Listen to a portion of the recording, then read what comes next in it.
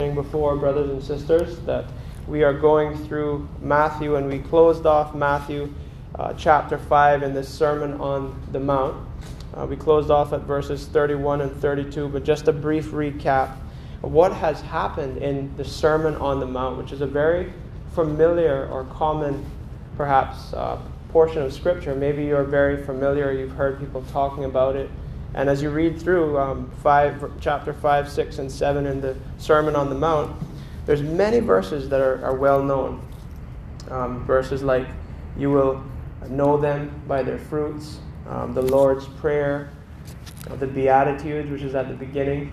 But essentially what is happening is that Jesus, like Moses who went up Mount Sinai, received the 10 Commandments from God for the people of God.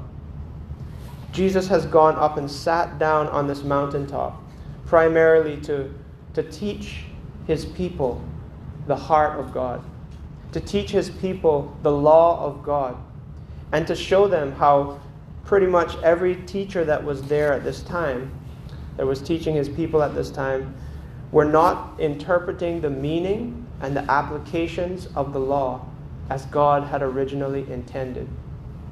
And it's important to view a couple verses to help us think about this. Again, in verse 17 of chapter 5, we have these words, "Do not think that I have come to abolish the law or the prophets. I have not come to abolish them, but to fulfill them." And then he goes on in verse 20 to say, "Unless your righteousness surpasses or exceeds that of the Pharisees and the teachers of the law, you will certainly not enter the kingdom of heaven." So we know that Jesus has not come to abolish the law. But I want to turn your attention to the book of Ephesians at this time, briefly, just to look at one verse in particular. Ephesians chapter 2. In Ephesians chapter 2.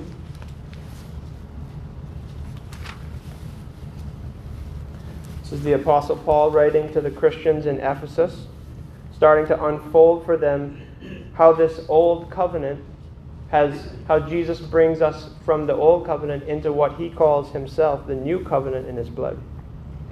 Remember now, Jesus says he didn't come to abolish the law.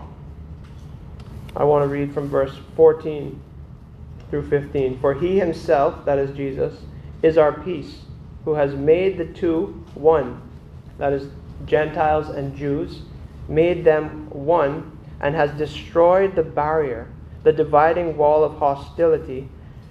And this is how he did it: by abolishing in his flesh the law with its commandments and regulations. Now, if you're thinking immediately that seems like a contradiction, that's good, because we need to think about this carefully.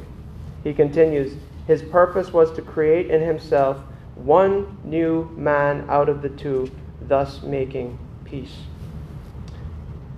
By abolishing in his flesh," verse 15 again, "by abolishing in his flesh the law with its commandments and regulations."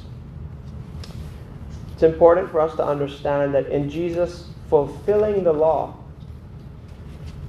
as he's going to teach us here what the essence of the law is, what he is actually doing is putting aside the expression of the 10 Commandments. There were 613 or so daily laws for life. And all of those 600 plus laws were basically applications of the 10 Commandments to each different area of life. God was so kind that he didn't leave them guessing, well, how should I live if I woke up this morning and it's Tuesday, and I'm from the tribe of Levi, and I'm from the line of Aaron, and so I'm part of this family of the priesthood. How should I live? He gave them specific regulations to understand how to live their life. But Jesus is now showing us in the Sermon on the Mount that in the new covenant, there's no longer this need for all these different specific regulations, and that it's always been about cutting to the heart of the person. God is not pleased just with outward acts of religiosity that are done well, but he wants to see that our hearts are shaped after him. So, this is going to be part 3 as we start in verse 33 today and work our way down to the end of chapter 5. This is going to be part 3 of the same theme, living as citizens of God's heavenly kingdom. So now I'll read verse 33 on to the end. Again, you have heard that it was said to the people long ago, do not break your oath, but keep the oaths you have made to the Lord. But I tell you, do not swear at all, either by heaven, for it is God's throne, or by the earth, for it is his footstool, or by Jerusalem, for it is the city of the great king. And do not swear by your head, for you cannot make even one hair white or black. Simply let your yes be yes, and your no, no. Anything beyond this comes from the evil one. You have heard that it was said, eye for eye and tooth for tooth. But I tell you, do not resist an evil person. If someone strikes you or slaps you on the right cheek, turn to him the other also. And if someone wants to sue you and take your tunic, let him have your cloak as well. If someone forces you to go 1 mile, go with him 2 miles. Give to the one who asks you, and do not turn away from the one who wants to borrow from you. You have heard that it was said, love your neighbor and hate your enemy. But I tell you, love your enemies and pray for those who persecute you, that you may be sons of your Father in heaven. He causes the sun to rise on the evil and the good, and sends rain on the righteous and the unrighteous. If you love those who love you, what reward will you get? Are not even the tax collectors doing that? If you greet only your brothers, what are you doing more than others? Do not even pagans do that? Be perfect, therefore, as your heavenly Father is perfect. A brief prayer once more. Father, please help us to understand what you're saying to us, and in the various ways that there could be so many different applications of these truths to our lives, while the truths themselves are fixed. Help us to understand the truth of your word, and help us and give us hearts that desire and have the strength to apply these truths in the different ways that we need to in our lives, as you alone know and as you alone can do. So once again, I ask you to guard me from error, and to help us now to be shaped by your word for your honor and for our good. In Jesus' name, amen. So as we continue, this again is called, the sermon is entitled, Living as Citizens of God's Heavenly Kingdom. And this is the third and final sermon with that focus and theme in chapter 5. And I have 3 points based on the 3 divisions that God himself has given us here, or the interpreters of Scripture have wisely put together. And the first point is this: God wants us to have hearts of integrity. Perhaps you see verse 33 through 37 in your Bible. It might say something like oaths. And so the first point is this: hearts of integrity. Secondly, verses 38 through 42 is the second point: hearts of mercy, or hearts of peace and mercy. And thirdly, hearts shaped by God's grace. And that's the final point in the chapter. So let's look at point number 1. Hearts of integrity.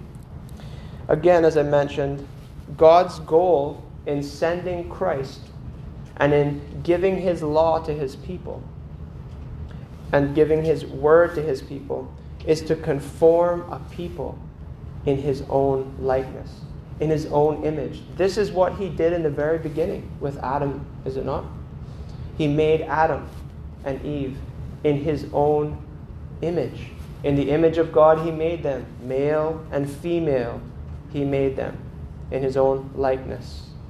And sin, once it entered, by their willful disobedience and doubt of his word, sin has corrupted that image In other words, we are still people made in God's image who have a dignity and worth and value. We're all equally made in God's image. But the danger of stopping there is that we'll miss an important diagnosis that God has also given, which is that we equally share in a tarnished image because of sin. And it's a problem that we can't fix, which is why Christ, in his fulfilling of the law, is taking so much time to teach the heart of what God was really trying to show his people and what he's trying to show us today, I think. So God's purpose here is to conform us to his own image, to remake us after Christ, who actually is perfection embodied, who lived a perfect and righteous life according to all of God's law. He's the only person who could actually stand when he said to the Pharisees, remember once a prostitute was brought, caught in adultery, a lady caught in adultery, and then Jesus said, if anyone is without sin, the one who has no sin can cast the first stone, and they all walked away. And then he told her, neither do I condemn you. Now go and sin no more. Jesus was the only human who could actually stand and say, I don't have sin. And instead of casting the stone in that case, he shows grace. But what is God really getting at in these verses here, in this law concerning oaths and letting your yes be yes and your no be no?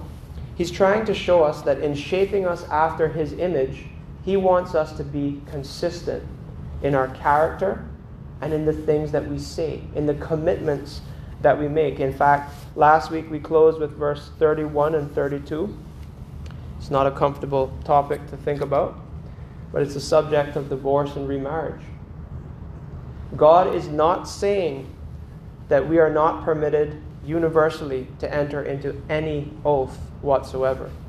In fact, it was actually a godly custom, and still is today, to enter into marriage with a certificate, a type of oath, and even to speak out and make oaths and vows to each other in a ceremony. In fact, they took marriage so seriously that there was a period of betrothal. And to break away from that betrothal, which means engagement, simply put, to break away from the engagement, you had to offer a certificate of divorce. And Jesus told us how seriously God takes that covenant. He said that there is one exception for divorce, to present that divorce certificate. And it is your grounds of sexual immorality, or the word that sexual immorality comes from is a Greek word called porneia. Does that sound familiar? Porneia. It's where the word pornography comes from.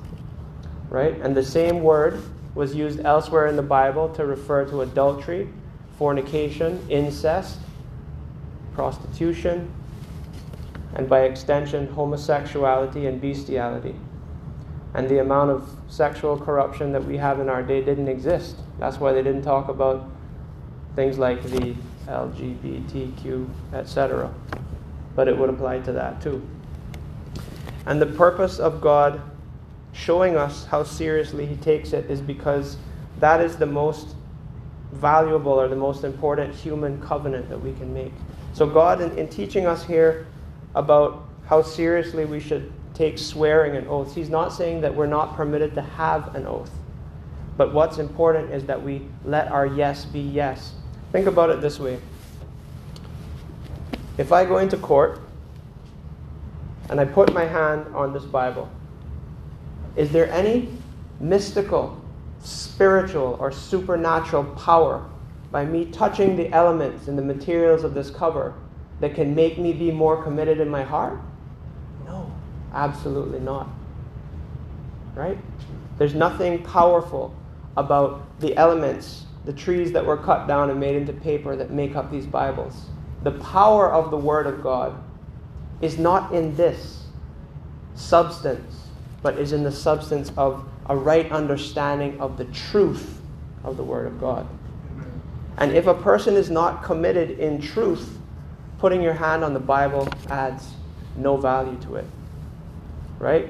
And what was happening was that the Pharisees were trying to avoid breaking the third commandment, You know what that is? Do not take the name of the Lord in vain. And the 9th commandment, do not bear false witness. Not just about your neighbor, but in general. So these are some of the ways that those types of commandments were applied. So instead of swearing on God, some of them would say, well, I swear on Jerusalem, or I swear on this other thing. And you know why people make faulty swears like that, make faulty oaths? Because they're not committed in the heart from the time they open their mouth. God is saying He wants us to be people of integrity, people shaped by truth. And this is so important in the age we live in.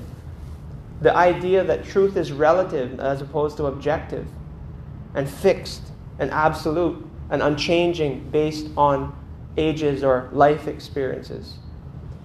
Right? God wants us to be people who are consistent in our character and in our words. In fact, again, this is something that God Himself exemplifies. If you turn to Hebrews chapter 6, verses 13 through 20, we see that the very foundation of our salvation rests before time existed and was played out in time by an oath that God Himself made. This is what it says, Hebrews 6, 13 through 20. For when God made a promise to Abraham, since he had no one greater by whom to swear, He swore by Himself, saying, surely I will bless you and multiply you. And thus Abraham, having patiently waited, obtained the promise. For people swear by something greater than themselves, and in all their disputes an oath is final for confirmation. So when God desired to show more convincingly to the heirs of the promise the unchangeable character of His purpose or His intentions, He guaranteed it with what? With an oath.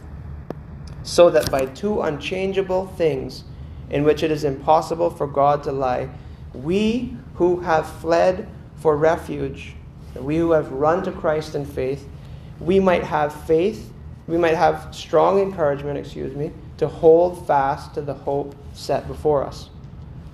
We have this as a sure and steadfast anchor of the soul, a hope that enters into the inner place behind the curtain where Jesus has gone as a forerunner on our behalf, having become a high priest forever, after the order of Melchizedek. Melchizedek was a person who we have no family history about. Right? He wasn't an eternal being, but he was a person who was a priest before Abraham and the entire Mosaic system was set up.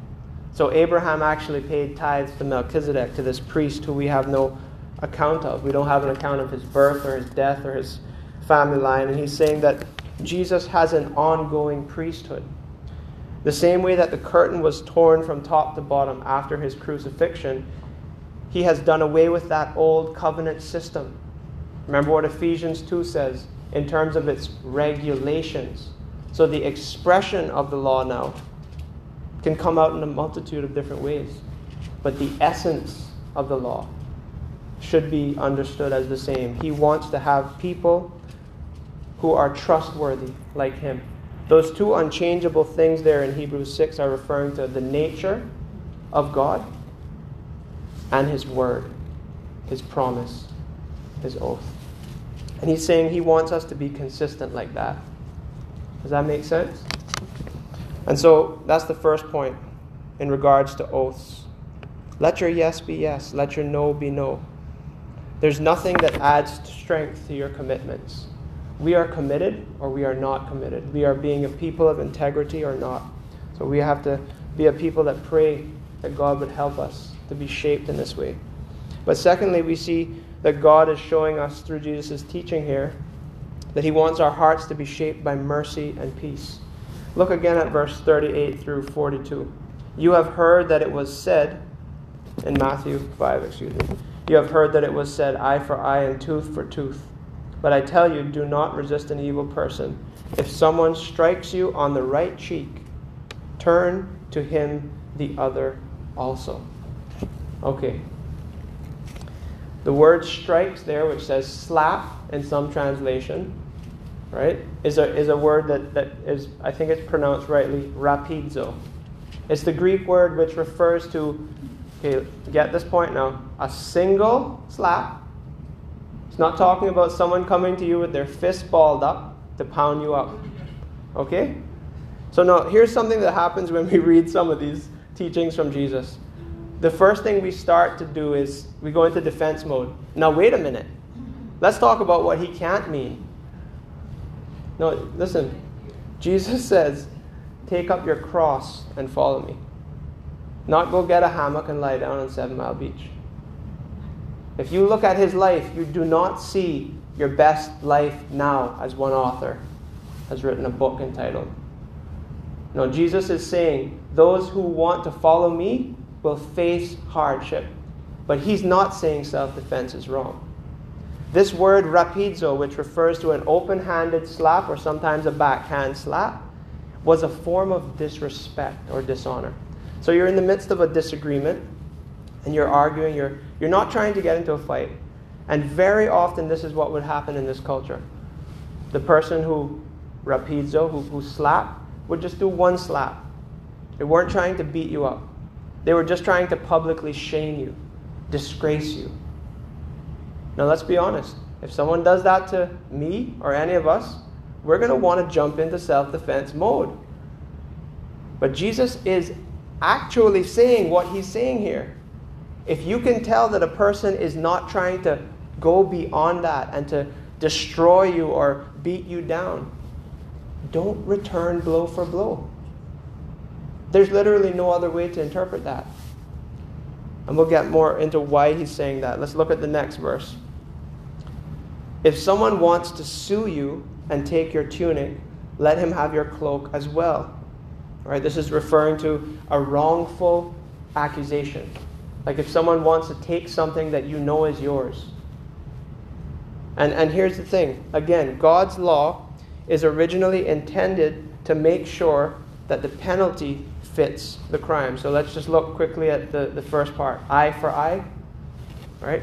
God hates imbalanced scales. An imbalanced scale is a symbol of injustice. So what he wants us to see here is that his laws were designed to execute proper justice. Not imbalanced justice. But also not vengeance. If someone was to literally cut out someone's eye, if they were doing things the right way, they would not take it into their own hands, but with more than 1 or 2 or maybe 3 witnesses, the proper justice would be taken out, an eye for an eye. Because again, God is seeking true justice, not vengeance, and not going beyond, right? The penalty must fit the crime. But Jesus is saying it's even more than that. This is in the context of what it means to love your neighbor. Jesus is teaching us here that if someone wrongly takes some of your belongings, instead of harboring in your hearts hatred, a judgmental, vengeful spirit towards them, show them what God's love is like by continuing to say, I can love you. In fact, you look like you need a cloak. Here, take this too. Let's be honest, this is supernatural love. This is not a normal, regular, initial instinct kind of love. That's what Christianity is. It calls us to love in a way that God loves. And we'll get to that in a moment. And then look at verse 41. If anyone forces you to go 1 mile, go with him 2 miles. This is all to be understood as well. It's in the context of Rome. Remember, the Jewish nation at this point had been ransacked time and time again. And they're currently under the Roman rule when Jesus is born and when Jesus is teaching these things. So he's saying if you are a servant, perhaps a servant of a Roman guard or someone that has you as their servant, and they're misusing you. They're saying, oh, you go an extra mile. Here, oh, that looks really heavy. Here, let me put something else on that. Show them that instead of becoming bitter towards them, you're actually going to be a good servant and you're going to take it even further. You're going to do more. You're going to continue to serve them.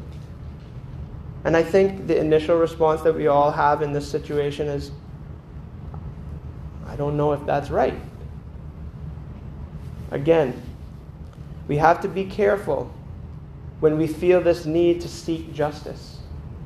We are sinful human beings, even Christians. Everyone, as a human being, has at least one nature. That is a sinner. A Christian is a sinner saved by grace. And so we still have that sinful nature. And it takes only a millisecond to move from the category of genuinely seeking justice to becoming vengeful and wanting to get more than what is rightfully deserved. This is why churches, especially in the year 2022, and individual Christians have to be very careful jumping on the bandwagon of things that are classified like social justice movements and things like that. Beware. Your heart is deceitful. Our hearts are deceitful. And we need to understand that as Christians, we're not to be shaped primarily by justice, but by mercy and peace. Now, God is the ultimate judge, which means He will have justice. He's watching what we're doing. He's watching when injustice is done to us. And He's created a justice system, which is not perfect. But it says in Romans 13, for example, that the sword has been given to the government to execute justice. So there are means by which we can seek proper justice. But the point here is this. We are to trust that God is both sovereign and good, that He's right there in the midst of our situations, and that He has a good reason for why we're in bad situations, and that He can help us if we look to Him and plead with Him to have a godly attitude that will actually do more good for the person who's wronging us if we continue to have that godly attitude. Our goal is to win people over. And that's why in verse 42, give to the one who asks you, and do not turn away from the one who wants to borrow. We also need wisdom, because the purpose is to do good to others.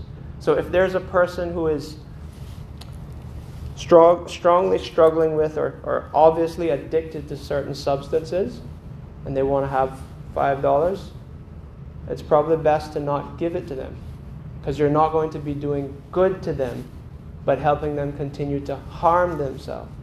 So perhaps a bottle of water with a little conversation and reasoning would be a wiser decision.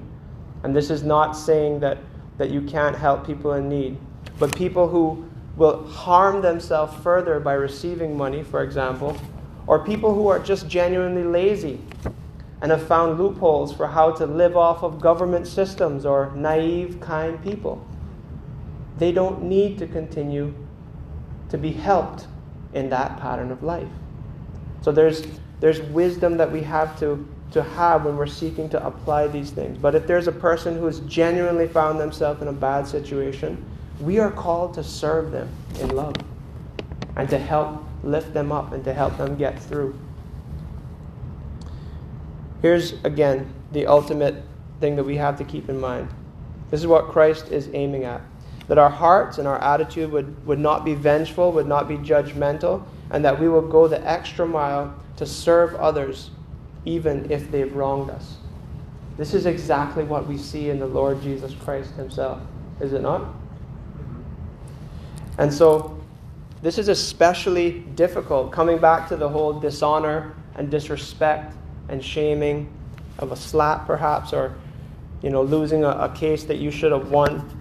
This is particularly difficult in an age where we are being told from every direction that the first and most important thing is that I have rights. I have rights, and I demand that my rights be upheld. Did Jesus not have rights? Jesus, the Lord of glory. It's ironic that you read that, Elder Tommy, at the beginning, the Philippian verses there. What did He do? He laid aside access to His rights as the divine Son of God for the purpose of serving us. And when it says He emptied Himself, in some translations of that Philippian chapter there, Philippians 2, 11, forget which verses, but when it says that He emptied Himself, what it's saying there is that He chose to not exploit the access and his rights to power and to glory and to honor, and humbled himself to serve others who were rejecting him, who eventually despised and rejected him, as Isaiah 53 says, who spat upon him, who drove thorns into his brow and nails through his wrists and ankles, and mocked him and gave him the most excruciating death. Your rights are not the most important thing, brothers and sisters. Our rights need to be used for the purpose of serving a world who needs the gospel. And that happens through our proclamation of the gospel and living in line with that gospel. Amen? Remember the Beatitudes. Blessed are the meek, which could also say humble. Blessed are the merciful. Blessed are the peacemakers. You know what you don't see in there? Blessed are the just.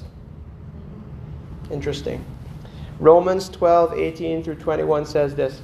If possible, sometimes it's not possible. If possible, so far as it depends on you, live peaceably with all. Beloved, never avenge yourselves, but leave it to the wrath of God. For it is written, vengeance is mine. I will repay. There's a promise. Says the Lord, I will repay. To the contrary, if your enemy is hungry, feed him. If he is thirsty, give him something to drink. For by so doing, you will heap burning coals on his head. Do not be overcome by evil, but overcome evil with good. This is our calling. This is one of the ways in which we are called to take up our cross. And I confess to you, I don't think this is easy. The meaning might be simple, but the application is very hard. But with God's help, all things are possible. This is what that means. Doesn't mean I can win the football game. That might be true as well. But when it's called to be Christ-like, we can do it by his grace, with the power of his Holy Spirit. Which brings us to the third and final point of chapter 5.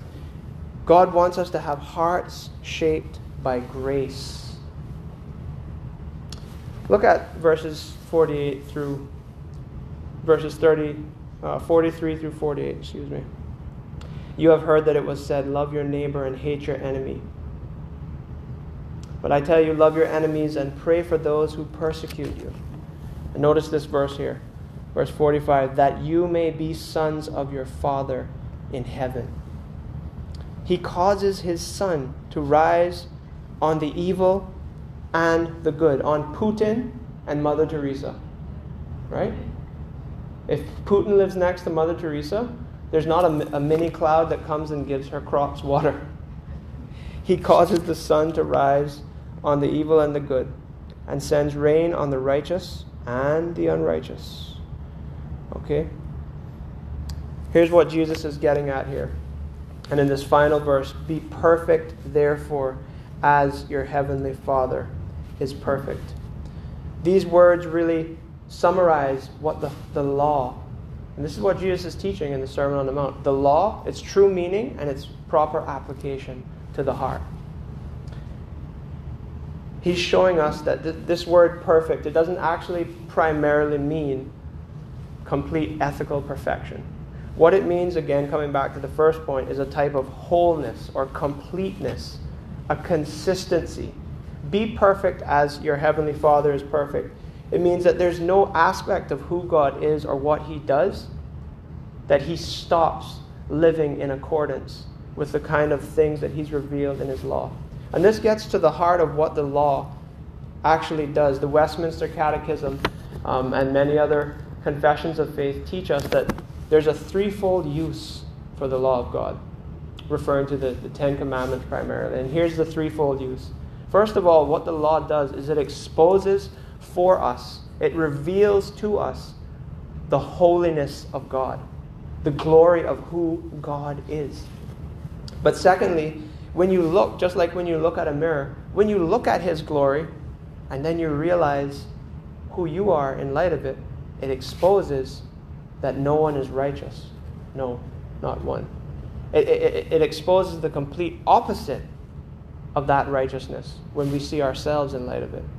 And what that does is it drives us for a need for this righteousness which we can't find in ourselves, which is where the gospel comes in, the good news of Jesus Christ. It drives us to Christ. And so for those of us who have repented of our sin and trusted in His life and death and resurrection, it continues to do that for us. And the law is not just the Ten Commandments. And even for the Old Covenant saints, the law was not just the expression through those 613 applications. The law is also referred to, people use that word law to refer to the whole Old Testament and now the whole Bible as God's law. So when you get up to do your devotions in the morning, here's what you're doing, whether you realize it or not. Here's what we're doing. We are looking into the only place in this world where the very nature of the God of this world is revealed to the human mind and heart. Is that amazing or what? And here's what it shows to us, just how wonderful He is. And in seeing that, we see the light shines on certain darkness in our life and shows us areas that we need to grow. And then we see that there is one who does not fit into that category of Romans 3:10, that there's no one righteous, no, not one. And His name is Jesus Christ.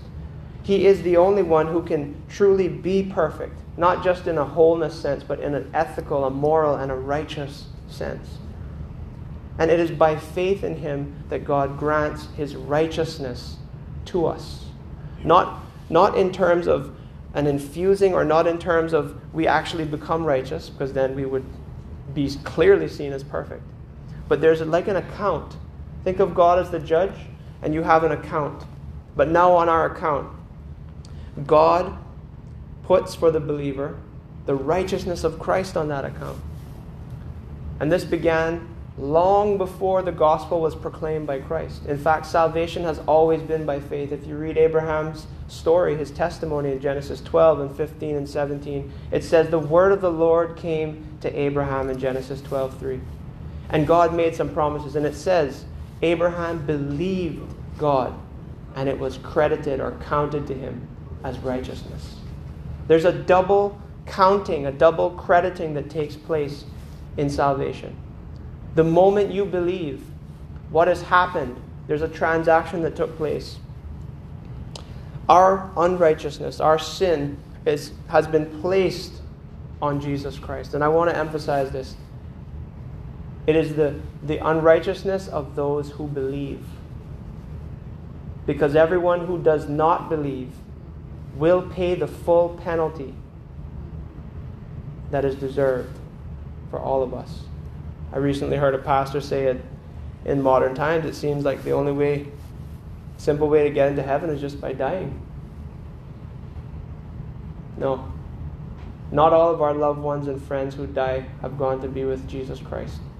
Some of them who openly rejected Him, according to His own words, will spend an eternity under His judgment, which is where we should all be right now.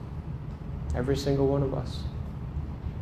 But by His grace, He offers in Christ the opportunity to receive this imputation that, as the old hymn puts it, my sin, oh, the bliss of this glorious thought. My sin, not in part, but the whole, is nailed to the cross, and I bear it no more. Praise the Lord. Amen. It is well with my soul. This is the heart of the gospel, this double imputation by grace, through faith. And Jesus is showing us, for those of us who are looking to Him, that He can start to apply this law, not in a burdensome way, not in a way that we have to achieve or help Him somehow achieve righteousness, but that we can actually have a sense of freedom, living out the righteousness which is ours by faith. I loved the way that one, I think, 18th century preacher said it, John Charles Ryle, J.C. Ryle. He said this about this section of the Sermon on the Mount. It teaches us our exceeding need of the Lord Jesus Christ's atoning blood to save us. What man or woman upon earth can ever stand before such a God as this and plead, not guilty? Who is there that has ever grown to years of discretion? In other words, who has grown up? and has not broken the commandments thousands of times. For there is no one righteous, no, not one. Without a mighty mediator, we should everyone be condemned in the judgment day. Ignorance of the real meaning of the law is one plain reason why so many do not value the gospel and content themselves, or are content with a little formal Christianity. It's like Paul says, having a form of godliness, but actually denying its power.